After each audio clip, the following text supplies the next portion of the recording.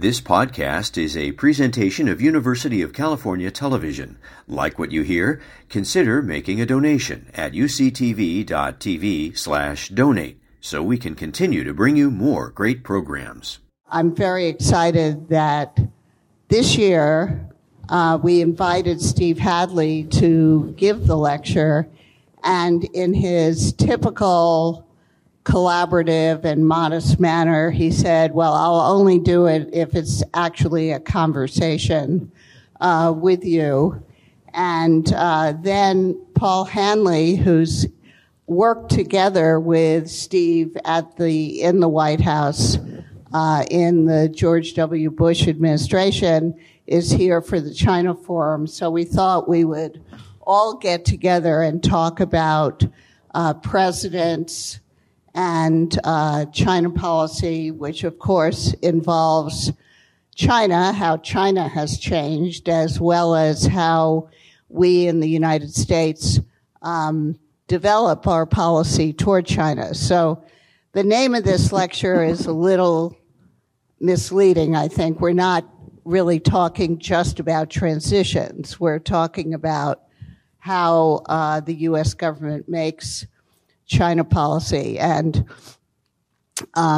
this book is really quite remarkable, and I want to emphasize that for me, especially since we've been spending a few days talking about China, and one of the problems with China, especially nowadays that we talk a lot about, is secrecy, and how domestic dynamics in China are certainly a kind of black box that we scholars try to peek into, but it's very, very difficult. And whereas this book, Handoff, is really such an impressive example of transparency, which I think America should really be proud of, and not just transparency, but in this case, accountability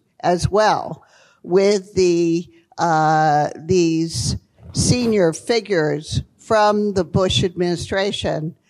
And this happens pretty much in all administrations, but some are better at it than others, at stepping back and looking objectively at what worked and what didn't work and why, and trying to communicate those lessons to the next administration. Because in the United States, there really is a lot of bipartisanship in foreign policy. And certainly the foreign policy community,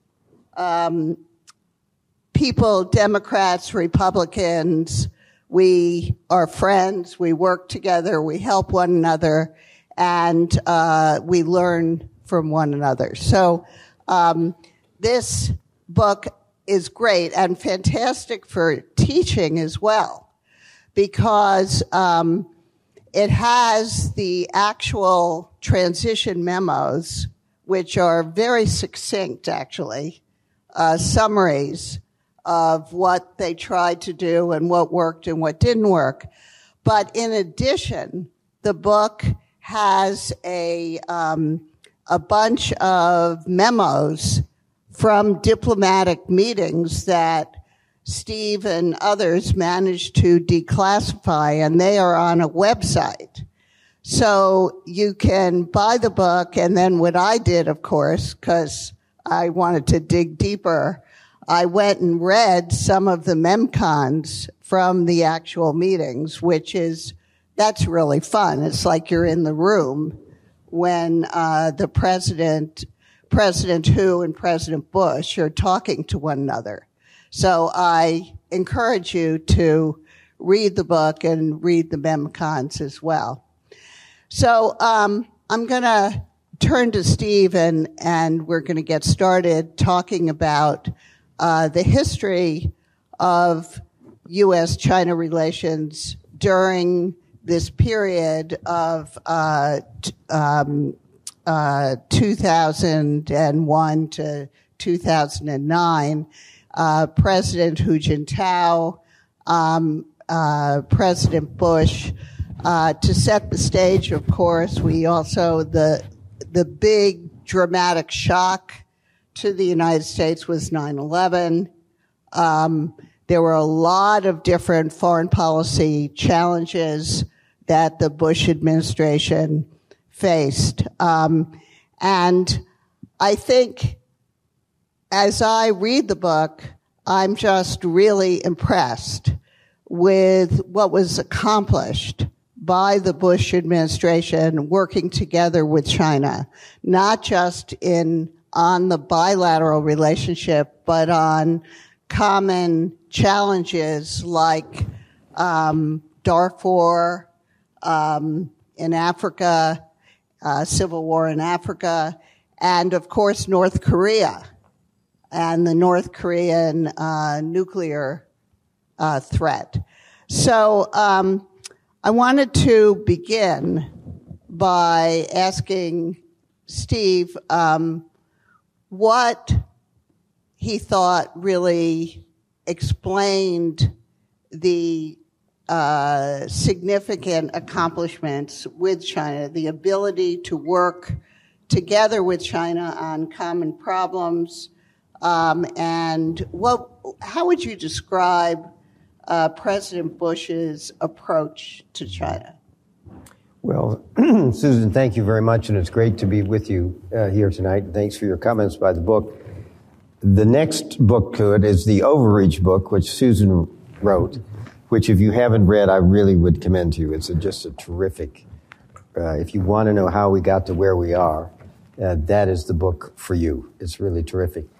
We had an interesting start in the Bush administration, and I think it explains in some sense the success, because it was not engagement from the get-go.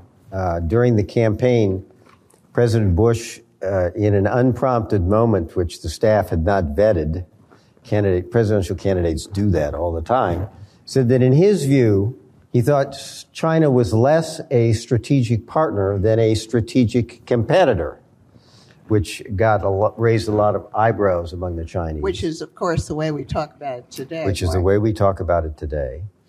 We also, of course, very quickly had the EP3 incident where a hot-dogging China pilot hit one of our reconnaissance aircraft and forced it down in Hainan Island, held the crew for a number of days, and held the airplane for even longer.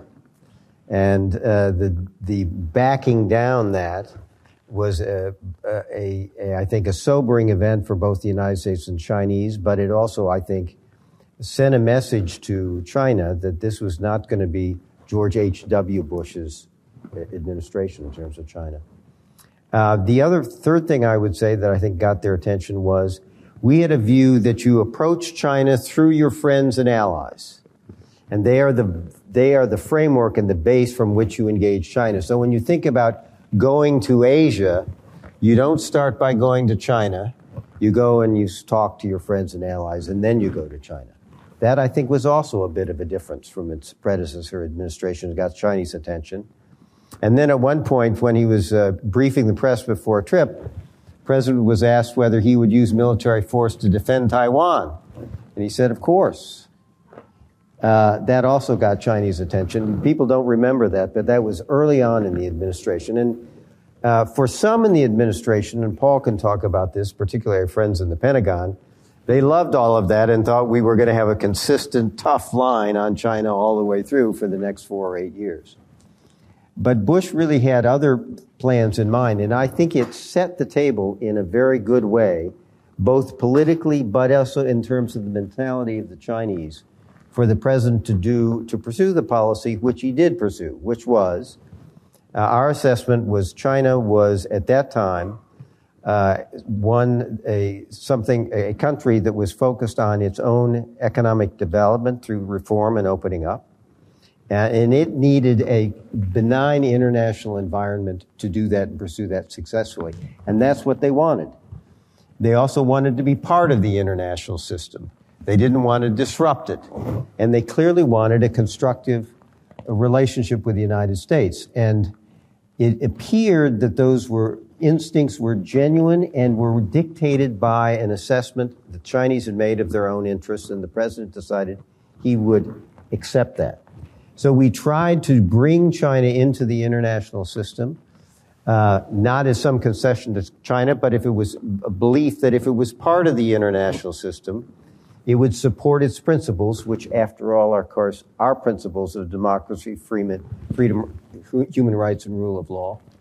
And it would be less likely to take actions that were inconsistent with our interests and our interests of friends and allies. So this seemed like a good bet, a good thing to try. I would say if we had not tried to do that, but had pursued a much harder line policy with respect to China kind of across the board, we'd be having a debate now about who lost China.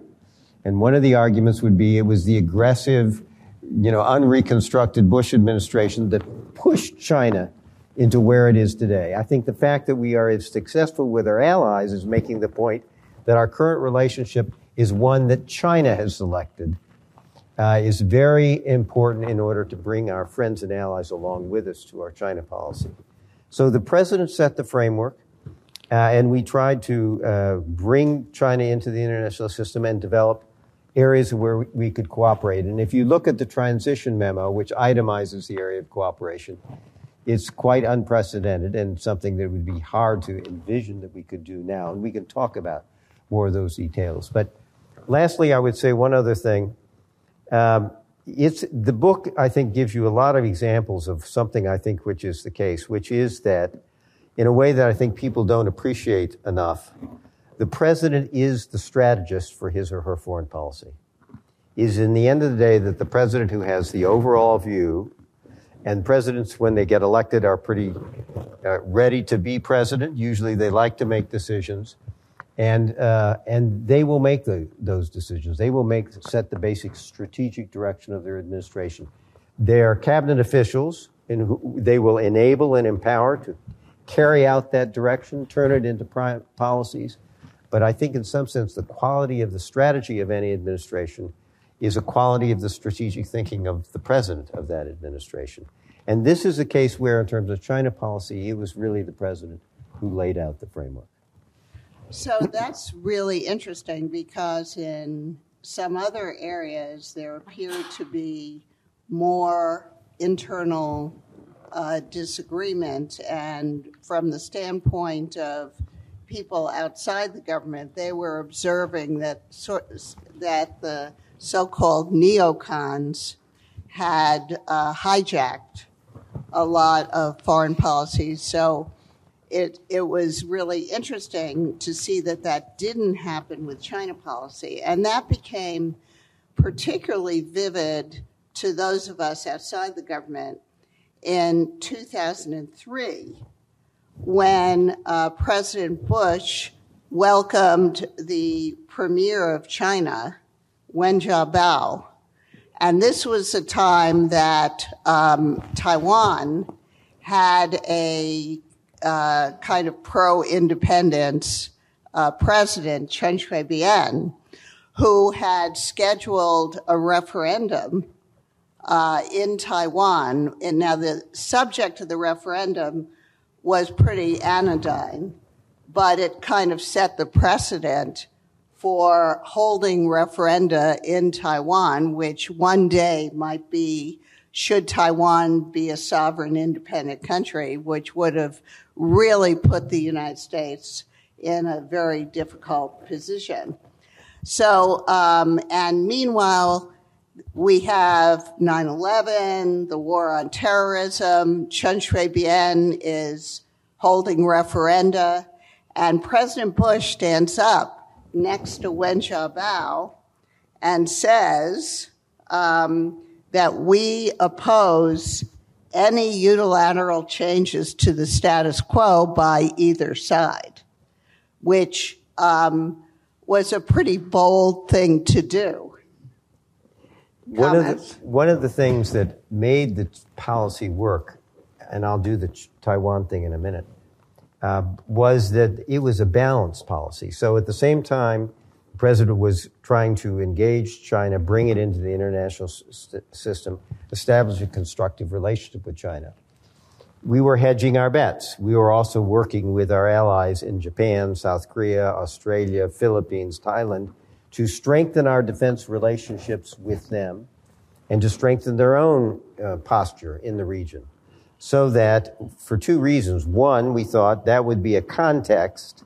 One, it was good to do in its own right. It's something we owed our allies to do. Two, it would provide a context in which it would give China an incentive to try to have established a constructive, good relationship with us.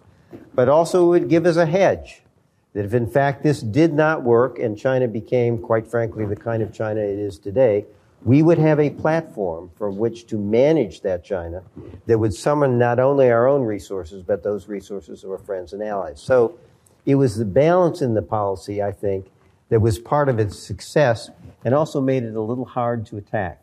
Similarly, on Taiwan, you think about that.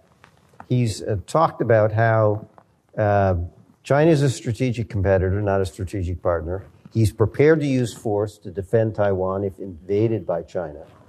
At the same time, he made it clear that we did not support Taiwanese independence, notwithstanding the pretensions of Chen Shui-bian. And he also articulated this principle about no unilateral change in the status quo, which became a fundamental piece of American policy and is still a fundamental piece of American policy today. So I think it was this mix of tough but also willing to engage that it accounted for the fact that the policy turned out to be as robust as it did. Paul, you have a different view on that? No, I think that's exactly right. And I had an opportunity to work in the Pentagon before I came over to work for you in the National Security Council. And I had a chance to see kind of both sides, that engagement side and the balancing and the hedging side. And I got the sense at the time that, President Bush saw both opportunities with China, but also challenges. People say he was naive. I don't think he was naive about China at all. I think he understood China's a Marxist-Leninist system, and it could evolve in ways that are inimical to U.S. interests, and therefore we need to invest in our allies. Of course, the Quad was developed in the Bush administration in 2004. Even today, that remains an important part of our balancing and hedging against China. When I was in the Pentagon, I had the Taiwan account. So I traveled to Taiwan often, and we worked to fulfill our obligations in the Taiwan Relations Act. We had a big arms sales package right at the beginning of the administration that Rich Armitage got through the State Department.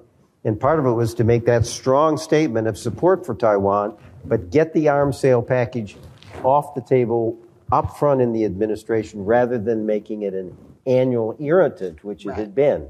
We did a big package up front, made the point, and that kind of cleared the decks for us to be able to engage with China. But I think to have the president stand next to Premier Wen Jiabao and, in effect, tell Chen Shui-bian that the United States would not welcome a unilateral action to change the status quo from Taiwan really provided the kind of assurance that is always part of deterrence. So what's interesting is after that, Hu Jintao pursues a much more peaceful approach to Taiwan. He, and of course, then he had a KMT president in Taiwan to work together with, Ma Ying-jeou. And that was the period where they did the 3 links and economic integration to try to, from their standpoint, prevent Taiwan independence, but do it through peaceful economic and social ties. Part of it is also how you deal with China. And one of the things that was interesting, if you listened to Kurt Campbell over the last couple of days, the administration is moving forward with a number of initiatives to strengthen our friends and allies, and relations with our friends and allies, as we did in the Bush administration. But he made the point that we are letting the Chinese know in advance that we're doing it. And that is really important because nobody likes surprises. And Bush internalized that in a way, and I'll just say one little story, but he was meeting with Hu Jintao probably 2007, at a G7 summit, I think, or not, a G20 summit. In Australia. But in any event, he sat down at the end and they had a good conversation. He said to President Hu, I've got some good news and some bad news. Which would you like first? And President Hu, being no fool, said, I'll take the good news first. And so he said, well, I'm coming to the Beijing Olympics. I'm going to stay for a number of days. I'm bringing my whole family. And this was very important because, as you remember, there was an incipient boycott of the Beijing Olympics that was beginning to build. And Bush's public statement to that sort of put the kibosh on that. So Hu Jintao, being no fool, was delighted. And he gets up to leave. And the president says, wait a minute. Now I got to tell you the bad news. So he sits down and he says, next week I'm going to go up to Capitol Hill. I'm going to give the Dalai Lama the Congressional Gold Medal. And Hu Jintao said, oh, Mr. President, the great Chinese people will not understand. He says, I know they won't understand, but I got to do it, and I wanted you to hear it from me first. And I think that kind of being very candid and straightforward, standing up for your views, but not surprising, treat people with respect, even as you do things they're not going to like, is a good, I think, way to sort of summarize the right kind of approach for dealing with it. So Can I just say an addendum on this? The other added benefit of this was, as the China director, of course, the Chinese embassy immediately came over to the White House to demarche me and my colleagues and say how terrible it was. And all we had to say was, I think our two presidents have talked about this. Yeah. So we've got nothing to discuss. But, that was very nice. I appreciate it. But it also highlights the importance of the personal relationship between the leaders and the communication between the leaders. That's another takeaway that I got from reviewing the history of that period. And President Bush was fantastic at developing that kind of relationship with Hu Jintao. And I'll just quote one thing that came from a MemCon that I think people would find very interesting. Bush actually said to Hu Jintao, we don't want our relations to be upset by unilateral moves by anyone, including Taiwan. I want to help manage this situation. So send me a personal message if you are worried or agitated. It would be much worse if you took unilateral action. Just pick up the phone if you think something is out of kilter, and we will talk. There was a lunch that he had with Hu Jintao, and he and Condi Rice, who was Secretary of State at the time, conspired for how to isolate Hu from those around him. And we got it at the table so that it was Hu, the president, and translator, and Condi. And Bush says to him, you know, what keeps you up at night? I am kept up at night by the risk of a terrorist attack on the United States. What keeps you up at night? And he said something like this, and there are various versions, but he said something like this. Every year, I have to create another 35 million new jobs. That's what keeps me up at night. Now, you could say, you know, does that say much? But I thought the fact that you can get that kind of leader-to-leader communication and conversation is an important element of our relations with our other countries. So let's talk about today. I think it's important. This book is a wonderful read because it's important for us to remember the kind of relationship we had with China at that time. And because nowadays it's kind of hard to imagine that kind of relationship today. So what has changed in your view? And do you think we could ever restore that kind of trust between the leaders? Yeah. So I'll take a whack at that. Susan said this one was coming. We did a lot of cooperation with China on North Korea. Counterterrorism, on counterproliferation policy more generally, on Iran, on North Korea. We helped establish the CDC in China. We got them to participate in the major economy member meetings and an Asia Pacific climate and clean development initiative, which over time caused the Chinese to drop this notion that they can't be held to account for climate change or remedying it or preventing it because they're a developing country, and this is a problem of the developed countries. Well, we finally got them to drop that and to accept some responsibility for participating with the international community in those things. We did cooperation with them on peacekeeping, on Darfur. I mean, it was a very robust agenda, and the question Susan put to me was, is that off the table, or could we return to some of that? And my answer would be this, and Paul and Susan may have a different one. I think the administration actually has framed this pretty well. Look, it's going to be a more competitive relationship. There's no doubt about it. There are going to be areas where we're going to agree to disagree. We're going to continue to talk about human rights and religious freedoms and all the rest, and the Chinese are going to continue to hate it.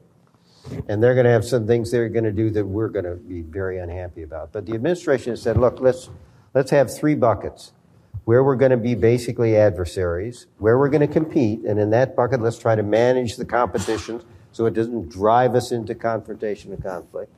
And then there's areas where we can cooperate. And the ones I described would fall into that bucket. I think that's a very sensible way to do it. The Chinese reaction has been, well, why should we cooperate with you if you aren't addressing some of those areas where we compete or some of the things that we do that we hate? And the answer is simple, of course. Those areas in cooperation are not favors to the United States, but they're in China's own interests. But for the moment, China is into hostage-taking and is holding cooperation hostage to resolution of some of those other issues. Now, I think one of the objectives of the administration in this very good effort of engagement and the long meetings that the Secretary of State, National Security Advisor, Treasury Secretary have had, is it may be loosening the Chinese up a little bit in that respect. And if they would be willing to de-link, you could begin to talk about cooperation. I think the administration is also wise in talking about let's start small. Let's take small steps.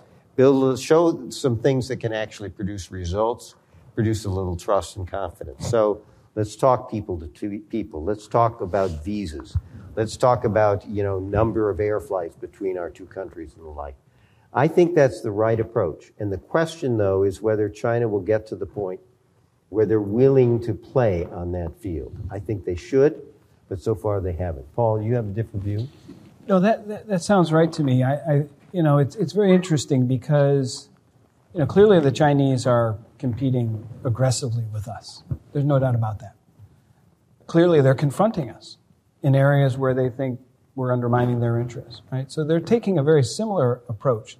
But what they're not doing is cooperating, which is something that they've called for many years. I think a lot of it has to do with their own domestic politics and frankly, where the leadership has positioned the United States, very hostile. In the March National People's Congress, President Xi, for the first time, called out the United States as trying to encircle and contain China, and that they need to have a fighting spirit and push back. So I think that explains some of why they couldn't accept the Biden administration reaching out for dialogue. How do you engage in dialogue if this is your, increasingly your adversary? So I think and the Biden administration deserves some credit because they take political hits at home for reaching out for dialogue, and as the Republicans say, you're looking very desperate. But it will take, I think, Xi Jinping and the leadership to prepare the domestic politics for that kind of engagement. And, I think the Biden administration will have to continue on with those efforts, reaching out for dialogue, trying to cooperate on issues of global interest where global public goods are at risk. One shouldn't underestimate the political cost. There was an op-ed in the Wall Street Journal that basically made the case that given Chinese recalcitrance, any effort, engagement, even meeting with the Chinese was equivalent of appeasement. So the political environment in Washington makes it very tough for the Biden administration to do what it's doing. Okay, so let's talk about the future, where the presidential campaign has already begun, and how difficult do you think it will be for the Biden administration to use diplomacy to try to make progress on issues of concern with China? President Xi is supposed to come to the United States for the APEC meeting in California in November. And clearly he would really like to come. He would like to have it be a successful visit. He doesn't want large numbers of loud protesters surrounding his entourage and reflecting a kind of hostile attitude. Does that create an incentive for him to moderate his policies at all? I think a little bit. I think it's much more what Dan Rosen and the others in the panel that we had. She has domestic economic problems and social problems that are considerable. And he needs some time to address them. And he, in some sense, needs to be a little out from under the pressure to give him that time to do so. So I think it has a lot more to do with that. On the other hand, President Biden, of course, is going into his own election, and he doesn't want a blow-up or a confrontation with China going into the election. So I think both countries at this point and both leaders have an incentive to put some kind of ballast under the relationship, put some stability under the relationship, reestablish communication links, which they've done. And I think they may be able to define and carry and execute some of these small steps I talked about. But I don't think you're going to see anything big until after our election. One, because Xi Jinping doesn't know, as people say, was President Trump the anomaly or was President Biden the anomaly? And if you're going to see a return of Trumpism in 2024, which I suspect the Chinese are fairly ambivalent about, you can argue that round or square. But in any event, why make major concessions or take major risks for someone who may be out of office after January of 2025? So I think on the Chinese side, there are small steps at best, but trying to avoid a crisis. And in terms of President Biden, I think, given his political context, the last thing you want, given the temperament in Washington, is to have someone get to your right, political right, on the issue of China. So I think the likelihood that Biden would take the risk of a major innovation before presidential election, I think, is fairly small. So we're going to open it up to the floor after this question. So be thinking of what you'd like to ask. There's a kind of, I wouldn't say fever, it's more fear, anxiety about war now than I remember seeing ever, actually, in U.S. China relations. Mostly related to the risk of Beijing taking military steps against Taiwan. So what's your view about, there are quite a number of American generals who are saying, it could happen very soon. On the Chinese side, there are plenty of people also saying the third term, Xi Jinping wanted a third term because he wants to establish his historical legacy as a great leader by reunifying with Taiwan during the third term. So What's your perspective on that? So it's And mixed. I'm going to ask you too, Paul. It's mixed. As one of our panelists pointed out, she supposedly, our intelligence community tells us, Bill Burns tells us, that he has said that he wants his military to be in a position to be able to take Taiwan militarily and manage a U.S. response by 2027. Interesting enough, Jiang Zemin said the same thing and wanted it to be in a position to do that by 2008. But Hu Jintao decided that time was more on their side, and so that order kind of stood down. But you have to take that order seriously. My guess is political leaders, even strong political leaders like Xi Jinping, won't initiate hostilities unless their military says to them, we're ready and we can handle the blowback. And that suggests that one of our strategies ought to be to so strengthen our posture in the region, the posture of our friends and allies in the region, and strengthen the deterrence and resilience of Taiwan so that every time Xi Jinping brings in his military, say, can I take Taiwan and the Americans now? They say, well, Mr. President, we need another couple years. I mean, that would be success. Secondly, I do think there is an underappreciation of what war with China over Taiwan would look like and the costs that would be entailed. And I think someone said that this morning or this afternoon among our panels. I wouldn't want to dwell on that. So, for example, there is a poll out, and I've got the numbers I'll use for the panel tomorrow. Something like 67% of the American people think they ought to go ahead and recognize Taiwan. Hey, why not? Well, there are a lot of really good reasons why not. The formal independence of Taiwan. Recognition of Taiwan, which undermines the whole fundamental assumption underlying the establishment of U.S. China relations in 1979. And if you believe Xi Jinping, the risk of war would be very high, and the consequences of that war would be catastrophic for everybody, especially Taiwan. I don't dwell on that because I don't want to become self-deterred from doing the things we need to do in terms of strengthening our own posture, that of our friends and allies, and the resilience and capabilities of the Taiwanese, because it's those measures that will deter the conflict and keeping it from happening. So I worry we don't appreciate enough what's at stake here, if you talk loosely about a war with China. But I don't want that concern to get in the way of doing the very things that we need to do to deter the possibility of a war with China. But it's that combination of deterrence and assurance, such as President Bush engaged in, right? I mean, yep. Because we also could provoke.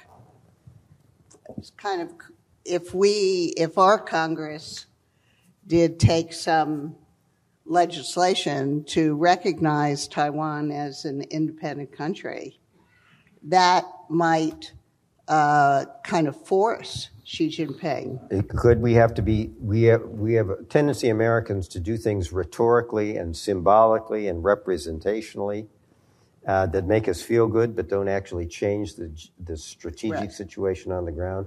I worry that we do those kinds of politically attractive things with respect to Taiwan, but don't do the real work that is required in order to deter. Right. That's what I would concern. And there's another thing we haven't talked about, which Philip Zelikow has written the book on, which is an economic strategy for deterring China over Taiwan. That also ought to be an element of what we're talking about. We tend to overemphasize the military piece. Paul, would you like to? No, I think obviously we've spent a lot of time the last couple of days talking about the importance of deterrence. And I think that's an absolute key. You've got to make sure that it's solid and the idea is if they make a move to reunify with Taiwan through military force, that they may not be successful. But your point on assurances is also important too. It may be that Xi Jinping actually feels as though he's losing control of the Taiwan situation. One, the fact that he tells his military they need to have options by 2027 means they don't have options today. Second, the Hong Kong situation has convinced most Taiwanese that the one country, two systems concept is not going to work. And the political identity of Taiwanese is becoming much more Taiwanese. And I'm sure Xi Jinping and the leadership are aware of these trends. And so you don't want Xi Jinping to come to the conclusion, I've got to do something now. And that's where the assurance piece comes in. He needs to know that what the United States is for is peace and stability in the Taiwan Strait. And ultimately, what we have set our policy is if Taiwan and the mainland are able to work something out, as long as it's not under duress or coercion, then we would be okay with that. And if President Xi feels that he's got time to work this thing out, then there's less likelihood he's going to take military action. There'll be a new election for new president of Taiwan in January of 2024. And who wins will be very telling, because the KMT is once again posturing themselves as the party of peace that knows how to manage China without risk of war. And the DPP candidate and a third candidate have a little bit different approach. Okay, we have time for a few questions. Please raise your hand. Clara. We have a microphone coming your way. Well, thanks for your comments. I think you mentioned that it sounds from what Paul said that you think that China in large part is responsible for the deterioration in U.S. China relations. Although if you took a poll, I wonder, like half and half or 30-70 I think that there'd be some conflicts or not so much consensus. So I'd love to hear how you think the U.S. has been responsible for the deterioration. And then I have this other question about strategic ambiguity. Okay, just one question. Sorry. That's one of my principles. One question for the floor. Okay.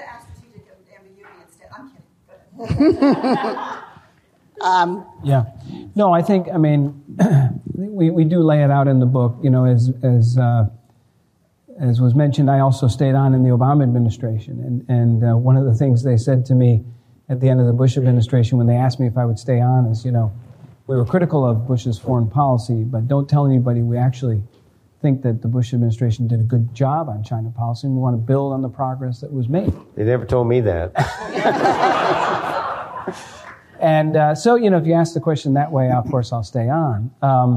And they did approach it in a very similar way, engaging, trying to build cooperation on a range of issues, but also balancing and hedging.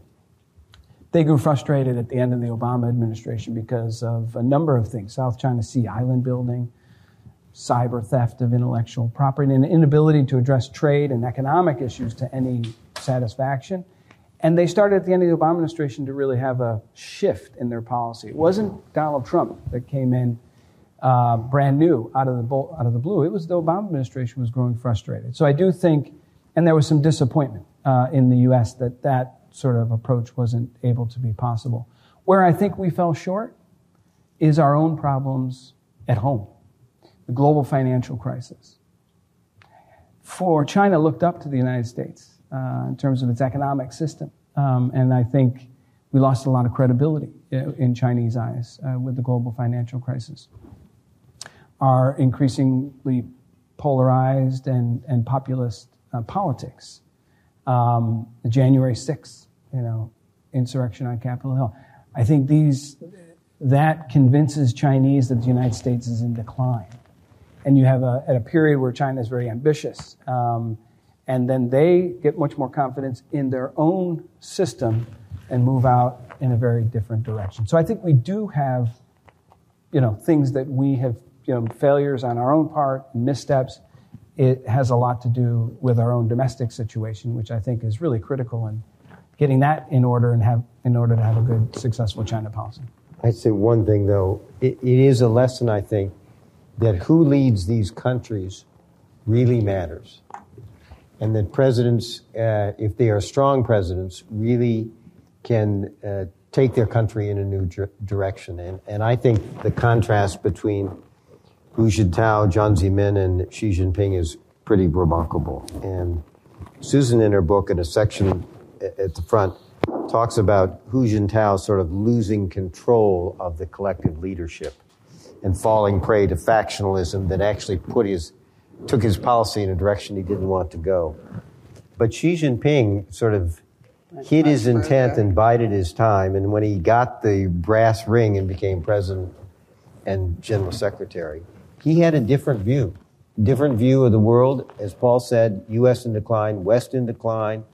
This is China's moment to step forward. Hide your power, bide your time is old think. It was going to be a much more aggressive policy. And you see it across the board. We can elaborate it. But I think the point is he had a different vision for his country, took it in a different direction. And my own view, and Susan is the expert here, probably will say it's wrong, but if you had instead of a Xi Jinping, another Jiang Zemin-like president for another 10 years, I think we would be in a different place. I think China would be in a different place, and I think U.S.-China relations would be a different place.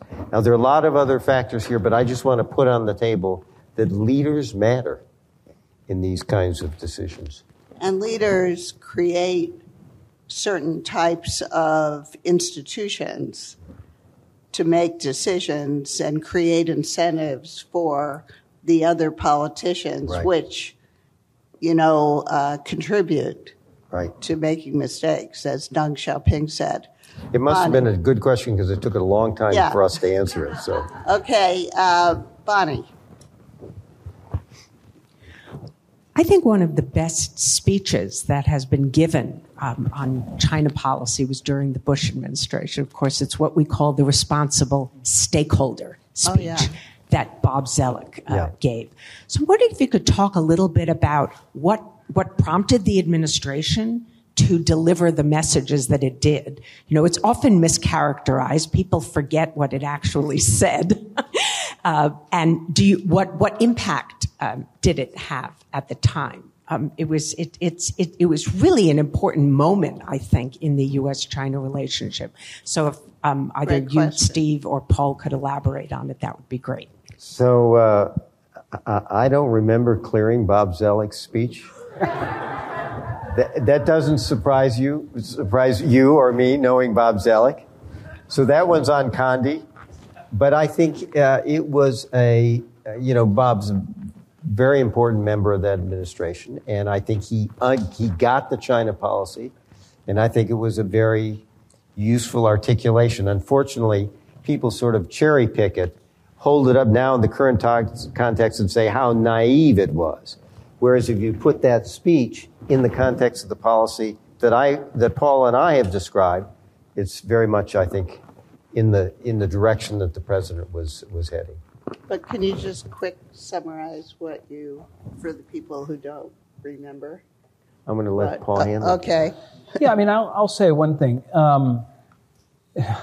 China was becoming a very influential power, not just regionally, but globally. And as you know, Bonnie, our relationship was moving from simply bilateral relationship and dealing with bilateral issues to one in which we were dealing with issues where China had influence on a global set of issues. I remember being the China director and writing a memo for the president to use in the Oval with a phone call or a meeting with a Chinese official.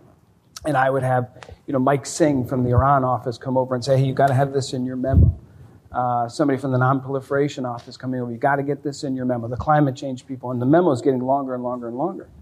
And I realized, China is growing in its influence. And President Bush felt that we should try. We should give it a chance to enhance cooperation with China on those issues where China was now in a position to contribute. And that if we could do it and we could do it successfully, it could have positive effect on the overall bilateral relationship. When Steve said I could go down and be the China director, on the way down, he said, we're going to give you the six-party talks account. And I said, no, I don't want that. But he gave it to me anyways. And it made sense at the time because we were working closely with the Chinese. Yeah. And the other anecdote that I remember about President Bush and the personal relationship is when President Hu Jintao came for a White House visit, and he did the same thing. He pulled President Hu aside and President Hu's team was very nervous because it was just Bush and Condi and the interpreter and President Hu. And he told him, this was April 2006, he said, I want to get back to the negotiating table with the North Koreans, but they're holding out. And I'll tell you, and I wasn't there, but this is what I was told, if you can convince the North Koreans to get back to the table and the United States makes an agreement, we'll stick to that agreement. You have my word. And they sent Tang Jiashuan the next day to Pyongyang. Yeah. And then the North Koreans eventually came back to the table. So that was the kind of cooperation that we had, and I think President Bush was really trying to play that out to see how far we could get with that. He thought that was very important. That was a visit where we welcomed the Chinese president by playing the Taiwanese national anthem. It was not my responsibility to pick the music. And where a young woman stood up and started screaming at Hu Jintao, and it took about 4 minutes, which seemed like about 4 hours for the security services to pull it out. So Hu Jintao was fairly forgiving for that during that visit. Can I just say that was before I was the China director? But I think that approach of trying to let China know that it could realize its ambitions as an international leader and part of the in a positive way. Yeah. That you don't have to realize ambitions by being aggressive. You can do it by working together with other countries and providing public goods. And the North Korea story, reading the book and remembering about the six-party talks, which of course was convened by China. Wang Yi was very engaged in that, and he is now the senior foreign policy leader, politician in China. Now he's both the foreign minister and the President Xi's main foreign policy advisor. So, those kinds of positive initiatives, we worked together remarkably well. We got the North Koreans to do a lot. They agreed on a September 17th, 2005 agreement to basically give up their nuclear program. Not just the military program, civilian program as well. But we couldn't nail it down, we couldn't get it verified, and we couldn't hold them in it. Yeah, so, in the end, maybe it was a failure, but it was a worthwhile failure. And I think, I certainly am a supporter of that kind of initiative because people in China saw that the United States was open to working together with China on these problems, which reflected a certain goodwill. Which in the long run, in the long game, may actually matter quite a bit. So, okay, wrap it up, huh? I'm really sorry. We have to conclude. It was a wonderful conversation. Those who still had questions, come on up. We can chat now. And thanks so much, Steve and Paul, for sharing your experiences with us and for this wonderful book. You've been listening to a podcast by University of California Television. For more information about this program or UCTV, visit us online at uctv.tv